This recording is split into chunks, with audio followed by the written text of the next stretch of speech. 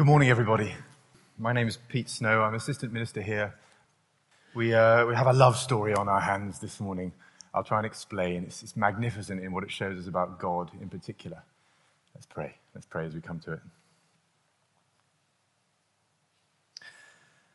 Almighty God, teach us, we pray, from your word this morning to discern your hand in all your works. And we are mindful of those prayers we prayed earlier on, that the ones you favor are those who are humble and contrite in spirit. And we pray that you would make each of us those people, just for these few precious moments we have together, gathered around your word. We pray you'd teach us and show us what it means for our life. In Jesus' name, amen.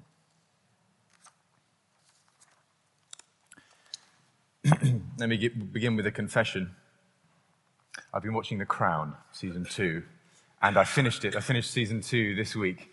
And without issuing any spoilers, which might annoy any of you, there's quite a lot of angst in The Crown season 2.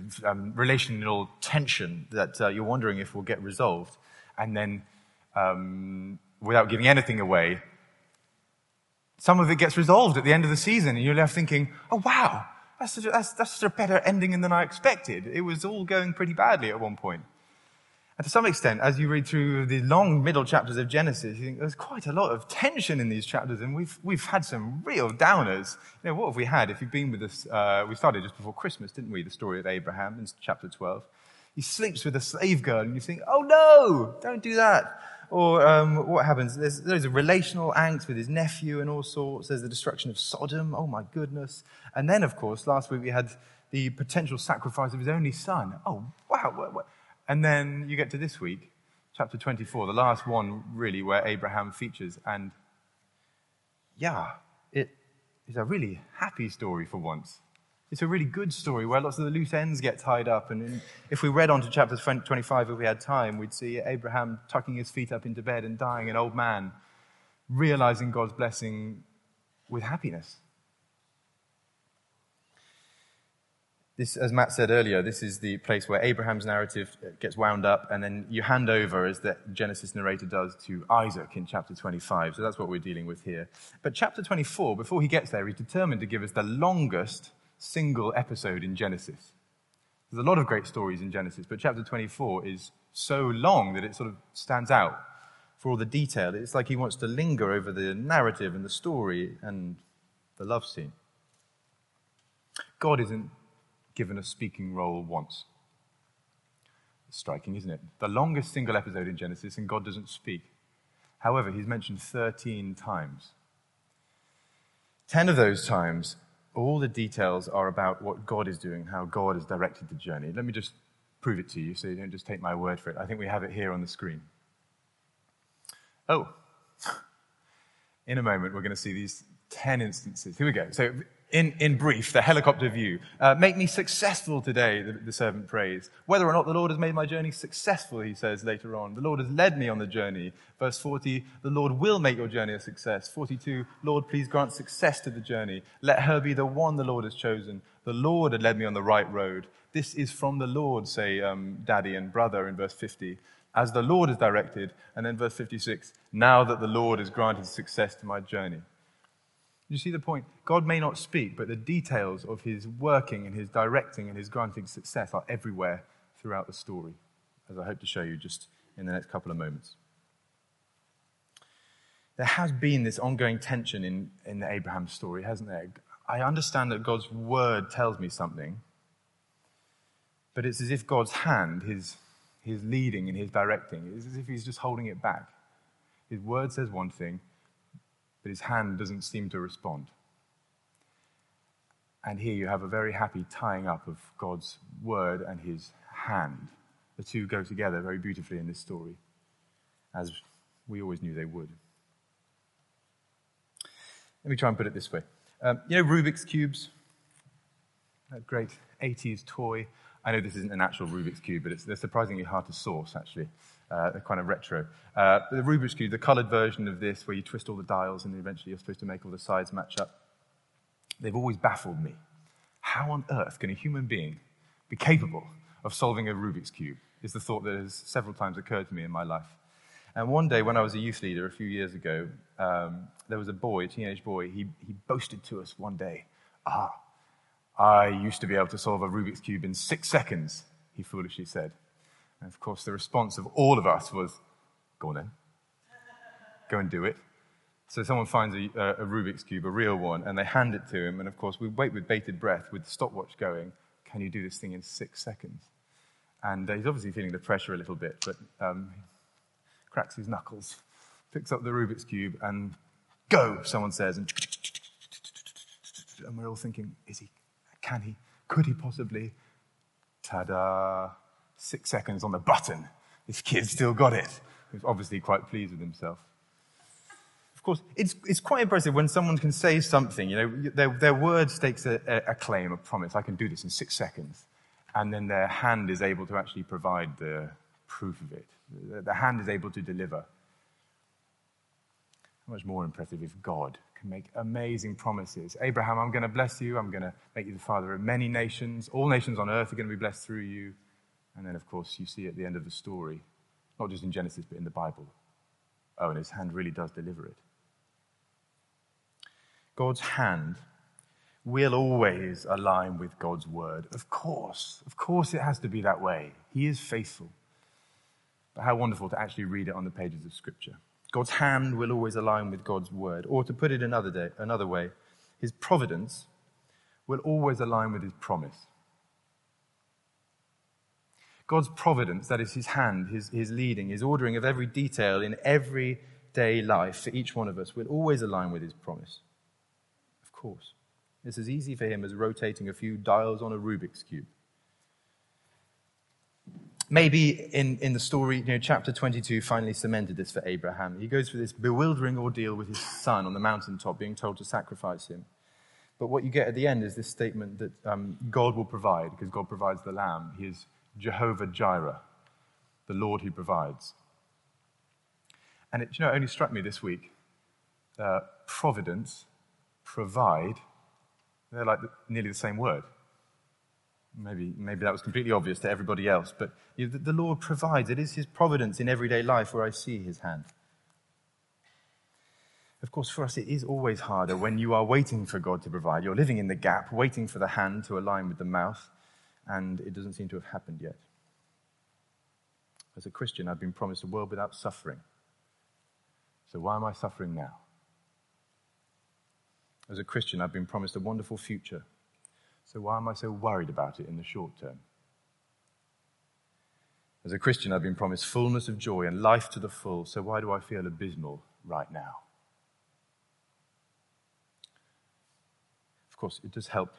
Sometimes I think I've been promised something, and it does help to go back to the Bible and realize, actually, I haven't been promised that specific thing. I have been promised amazing things in the future, but maybe I've latched onto the wrong thing here. The millions of pounds I think I'm entitled to, the relationship, the friendship, the partnership, whatever it might be, the fame, the glory, the bodily health. I haven't necessarily been promised those in the short term. Wonderful things in the long term. It's good for me to check. But what this story does in Genesis is give you a wonderful view of the God whose hand will always align with his word, the God who provides. Let me just take you through some of the wonderful details. There's three main characters, so we'll just look at each in turn. There's Abraham, there is the servant, and then there's Rebekah. So first of all, we have Abraham, who trusted God's hand on his deathbed, the servant who trusted God's hand for marriage, and Rebekah, who trusted God's hand and went. All right, follow with me. Verse 1, Abraham trusted God's hand on his deathbed. You get Abraham's last words here. He does die in chapter 25, but he doesn't say anything else. And it's quite a final speech, okay? Verse 1. Abraham was now very old, and the Lord had blessed him in every way. So you remember that quad promise in Genesis 12? That was one of them. You're going to be blessed, Abraham. Sure enough, he has been. Verse 2. He said to the senior servant in his household, the one in charge of all he had, okay, this is his final words. Put your hand under my thigh. I want you to swear by the Lord, the God of heaven and the God of earth, that you will not get a wife for my son from the daughters of the Canaanites, among whom I am living, but will go to my country and my own relatives and get a wife for my son Isaac. Let's just pause there. This is the middle of Abraham's last speech. We might think, what's wrong with the Canaanite girls? It would be particularly easy, Abraham, to send your servant down into Mamre or Hebron, the local village, and pick, I don't know, whoever you want, the prettiest girl, the wealthiest girl, the most gifted girl, and say, you'll do very nicely for my eligible son, Isaac. Let's have a wedding. But for some reason, he says, don't do that. Don't you dare go to the local town, servant. I'm going to send you far away to get one from the clan. There are two problems as we read through Genesis with getting a Canaanite girl for your son Isaac. Okay, she'd be from the wrong family and she'd be worshipping the wrong God. She'd be from the wrong family because ever since Noah, chapter 9, we've known it's going to be the Shemites who are going to be blessed, not the Canaanites. So for Abraham to suddenly on his deathbed say, we'll go and get a Canaanite girl, it doesn't matter. No, but you've known all along that they're going to be cursed rather than blessed. So it's the wrong family. And second of all, significantly, they worship the wrong God. And the Canaanites are already attracted this enormous reputation for idolatry. So for Abraham to give his precious firstborn son away to a girl who's going to introduce loads of different religious practice into the family, well, that's not going to be in line with everything God's taught him throughout his whole life. That's not going to be serving the one covenant that God's given him. So wrong family, wrong God. Deuteronomy 7:3 would spell this out later in the Old Testament. Of course, just to be clear, since we're talking about marriage and relationships in the Bible, the New Testament would reaffirm this as well. 1 Corinthians 7:39 would say to a Christian in the New Covenant, you're free to marry whoever you want, but they must belong to the Lord. Don't go and marry someone who worships the wrong God. And then the servant, just back to our speech, the servant puts his finger on a crucial problem. Verse 5. The servant asked him, what if the woman is unwilling to come back with me to this land? Shall I then take your son back to the country you came from? See, what if, Abraham, I hate to bother you on your deathbed, but what if she doesn't want to come? It's quite a tall order to come with me and marry a stranger just on my word. What if God's hand doesn't align with God's word, Abraham? What are we going to do then?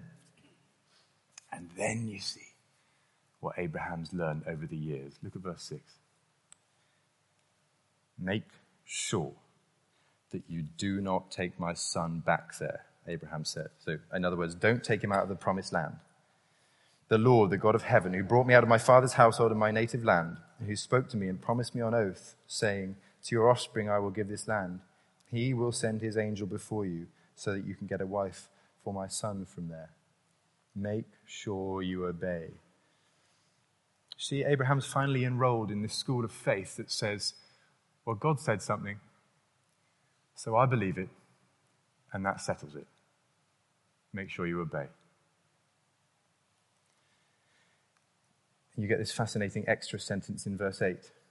If the woman is unwilling to come back with you, then you will be released from this oath of mine. Only do not take my son back there. So the servant put his hand under the thigh and swore an oath. Isn't that interesting? Abraham, man of faith, you've enrolled in the school of faith. Make sure you obey. Of course, if it doesn't happen the way I think, if God's hand doesn't lead in exactly the way that I think I would like in this situation, then you're released from your employment. You can go on your way. Don't worry about it. But as for me, I'm going to still trust his word. Fantastic. After all the angst we've been through with Abraham, look, to be honest, servant, it may not happen this way, but I'm still going to trust God. God's hand will always align with God's word. This is very moving, I think, because it's Abraham on his deathbed, and he is uttering these words as a frail old bloke. Sometimes finishing a job is really hard, isn't it? For me, this weekend, I tried to paint a room in our house. And I quite enjoyed it, actually. There's something quite therapeutic about just rollering up and down, up and down. But the end of the job, my goodness, that's annoying, isn't it? When darkness has fallen, and I've basically painted the room, and it looks all right. I've managed not to get paint on the carpet, but then I've got to wash everything. I've got to wash the brushes and the rollers. And I feel I'm entitled to some Saturday night TV, or I want to go out and have some food, but oh my goodness, finishing the job. How about finishing a life? How about you get to the end of your life? You've basically done a decent job. You've had a go. I mean, there have been some down moments, but you've trusted the Lord. And then it'd be really easy just to let it go with the last couple of decisions. I'll go down to the town. I've got the promised son. Go and get her a girl, and there'll be some offspring. But very moving to read of Abraham saying, no, I will finish the job, actually. I will trust the word. It's very moving to see this in a faithful older Christian, I think. There are hundreds and thousands of examples of this. Let me just pick one. There's a man, a Christian preacher and teacher in America called R.C. Sproul, who died just before Christmas. And I think we've got a picture of him here. He, by all accounts, a faithful man who'd helped many, many people over the years. He said when he was asked, what's the main point of the Christian life, R.C. Sproul? He said, to live one's entire life in the presence of God, under the authority of God, and to the glory of God. You see that? So my entire life. And thanks be to God, I think he demonstrated this. I listened to a croaky old lecture of his. At age 78, I think he died. I listened to one of his last lectures, and he was there croaking out, this old man being asked to lecture on what he'd learned in his ministry. He said, I've learned that there are many fads that have come and gone over the decades, but there's one gospel. Isn't that great? And he gives his hour-long lecture all about that and the different fads he's seen come and go and how there's one gospel. It's very moving to hear a man croak those words out with his last lecture. And here we have Abraham doing a similar thing on his deathbed, right to the end. He trusted God's hand. Secondly, let's go on and consider the servant. The servant trusted God's hand in marriage. The servant actually becomes the main character in the story, really. He gets the most airtime, the most verses, and he has the biggest part to play. And he's very faithful, even when he's sent on Mission Impossible. I mean, you think about this guy. What about this as a task? In the ancient world, you are a faithful steward in your household, but you're sent for hundreds of miles with a couple of camels and a bag of gold, and you're to find basically a handful of eligible girls who belong to the right family. I mean, there weren't many. It was like the direct cousins of Abraham. Go and find those girls in whatever town they might be in ancient Mesopotamia. Here's a bit of gold to help, and bring one of them back to marry a total stranger. Yeah, okay, I'll have a go. You can understand why he asked the question in verse 5, can't you? And here's what he does. Verse 10. The servant left, taking with him 10 of his master's camels, loaded with all kinds of good things from his master. He sent out for Aram Naharaim and made his way to the town of Nahor. So maybe he just picks the first likely town he can find.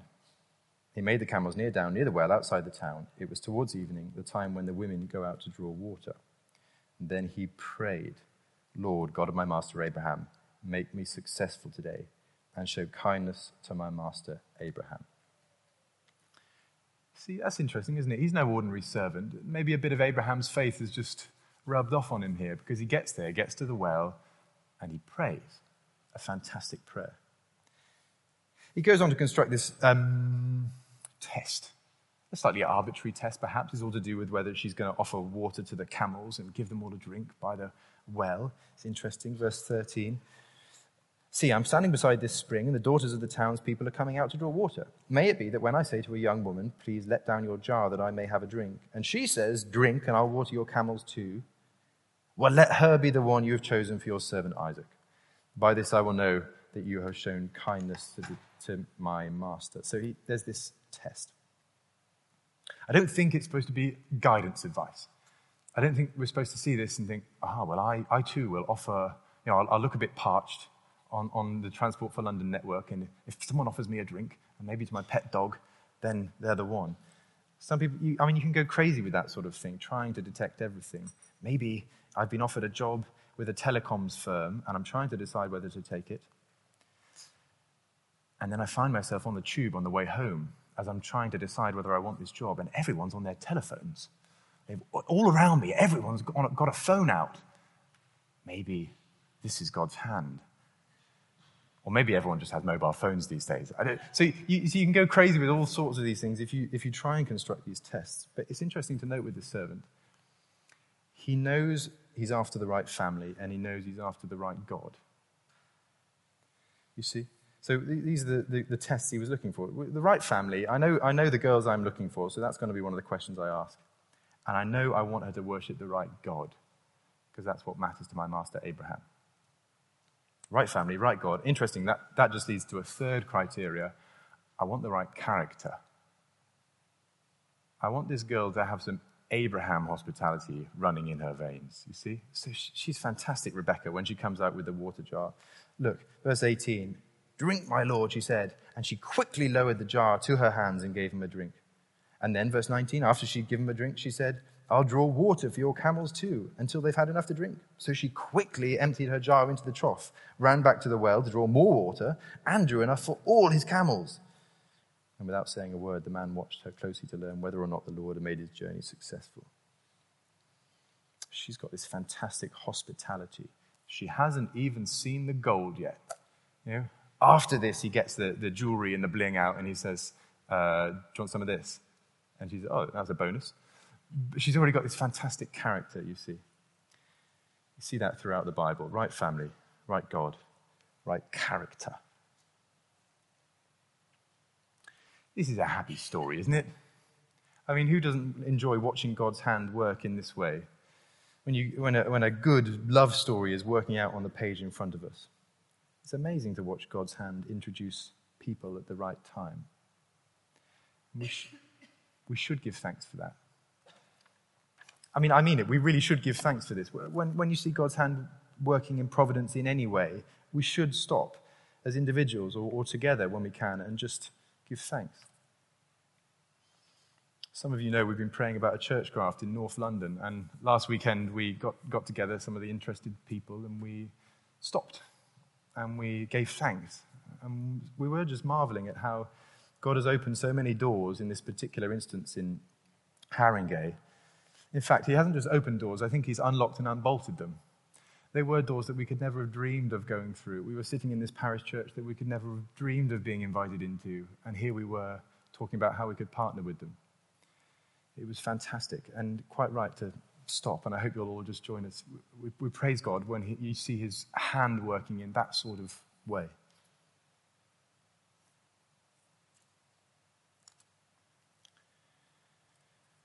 Of course, there are many more painful examples when you want God's hand to move in that sort of way, and it doesn't seem to.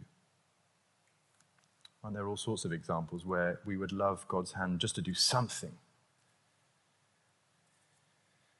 One friend of mine, in the midst of a very deep depression, Christian friend, something in his career hadn't worked out the way he wanted it. He said, "This feels like a cosmic disappointment."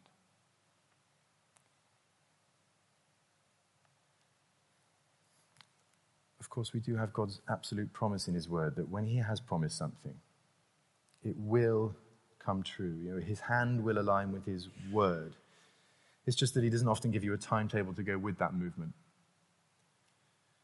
If Abraham's taught us anything as a church, it might be that there is a gap between promise and reality. The word often does come before the hand, but the hand always comes. Why is that? Why do you not get a timetable? Why is it painful? No doubt because we live in a broken world that needs recreating, and we feel the frustration of that every day. Maybe it's partly also because as we live in that broken world, we're like the Israelites in the wilderness, or Abraham in the gap. I am taught to wait on the Lord. I'll wait for his hand. I'll wait for the manna in the wilderness every day as I wait for your provision, Jehovah Jireh, my provider. Every day, remembering, realizing afresh, I cannot unbolt this door alone. I cannot walk through this door, whatever it might be, whatever it is that's blocking my way, because I need God the provider to do it for me.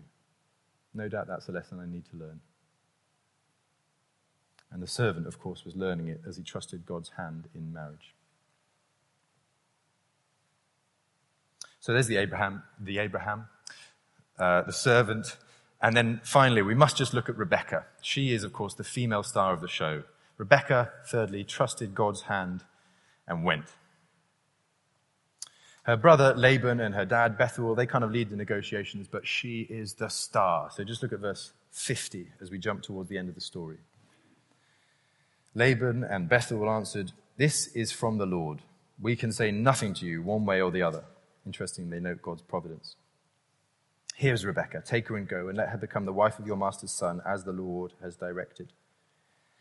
When Abraham's servant heard what they said, he bowed down to the ground before the Lord. Then the servant brought out gold and silver jewelry and articles of clothing and gave them to Rebekah. He also gave costly gifts to her brother and to her mother. Then he and the men who were with him ate and drank and spent the night there. When they got up the next morning, he said, "Send me on my way to my master." But her brother and her mother replied, "Let the young one remain with us 10 days or so, and then you may go." But he said to them, "Don't detain me now that the Lord has granted success to my journey. Send me on my way so I may go to my master." And then they said, "Well, let's call the young woman and ask her about it." So they called Rebekah and asked her, "Will you go with this man?" "I will go," she said. I will go. One word in Hebrew, elek, 4 letters. I will go. How fantastically like Abraham is that? Remember chapter 12? Leave your country, your people, and your father's household and go to the land I'll show you. So Abraham went. Rebekah, do you want to leave your country, your people, and your father's household and go with this stranger just based on the promise of God? Elek. Yes, I will. I will go. She's got a dose of Abraham hospitality and a dose of Abraham faith in her veins. And maybe she recognizes, I'm not sure if we have enough detail, but she obviously recognizes God's hand in it and maybe God's line in it. You know, because God has put his finger on the Abraham line and says, this family tree is going to be the golden thread that runs through humanity and reaches out to bless the world. Maybe she has a hint of that. She's marrying into that. She's going to be a part of that family. The rest of the Old Testament is pretty simple. I know it seems like a complicated book, especially if you haven't read it much before. But the rest of the Old Testament, tracing that family tree, looking for the one who's going to bless the whole entire world who's in that family. A few years ago, remember the 400-year anniversary of the King James Bible? It was kind of a big thing. When was it? 2011. I heard about an anniversary show they were doing at the Shakespeare's Globe Theatre, where they were just going to read out the whole King James Bible in the course of a week. I thought, oh, that sounds really cool, and it was free. So I went along, and Sarah and I, we sat there, we listened to Ezra and 1 and 2 Chronicles in an evening. Not many people came, actually, but that might be because it was 1 and 2 Chronicles, I don't know, in the King James Version. But it was fascinating because behind us, on the row behind us, there was a woman with all sorts of maps and charts. And, she had a full entire study Bible and loads of printouts and everything. She came prepared.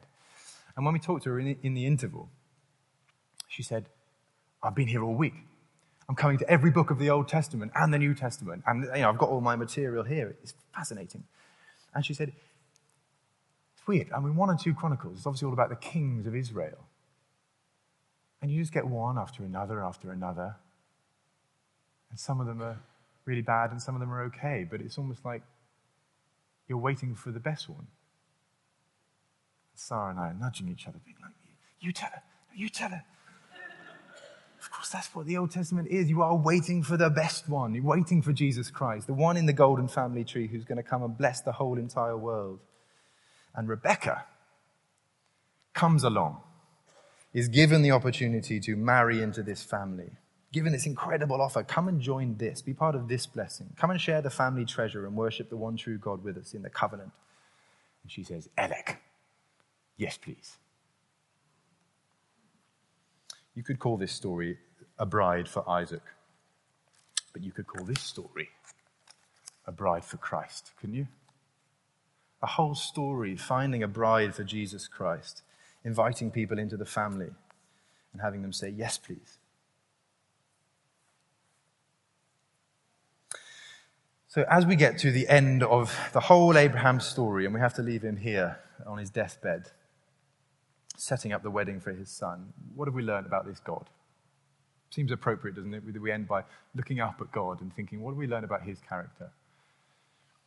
Well, 2 things.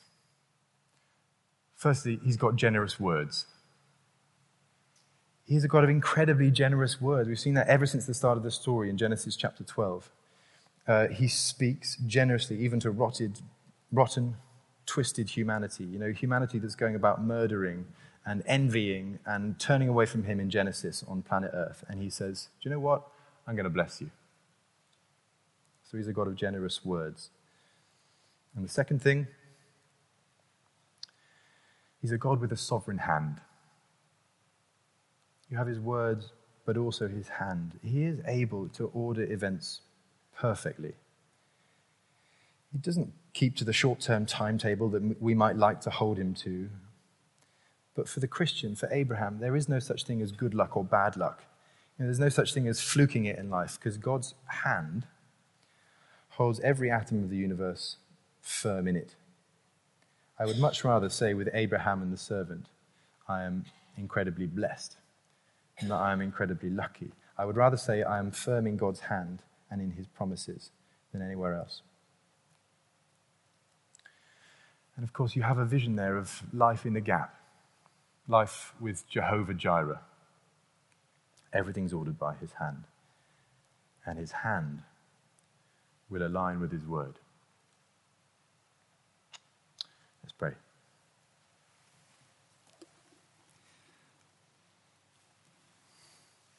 Almighty God, we marvel at your word and your hand today. Your promises are amazing, and we think it's incredible that you would stoop to bless humanity in all the mess that we're in. And yet we also marvel at your hand and the way you're able to order detail, like in this story we've read this morning. Father, I pray for each one of us that where we need to know the truth of this, and we need to know that your hand is sovereign and powerful in our lives, that you order every detail, that you are true and faithful to your promises and your plans. We pray there'd be comfort here in your word today and proof of it in our lives as we go out from here. And we pray it in the power of the Spirit and through the name of Jesus Christ our Saviour and for your glory. Amen.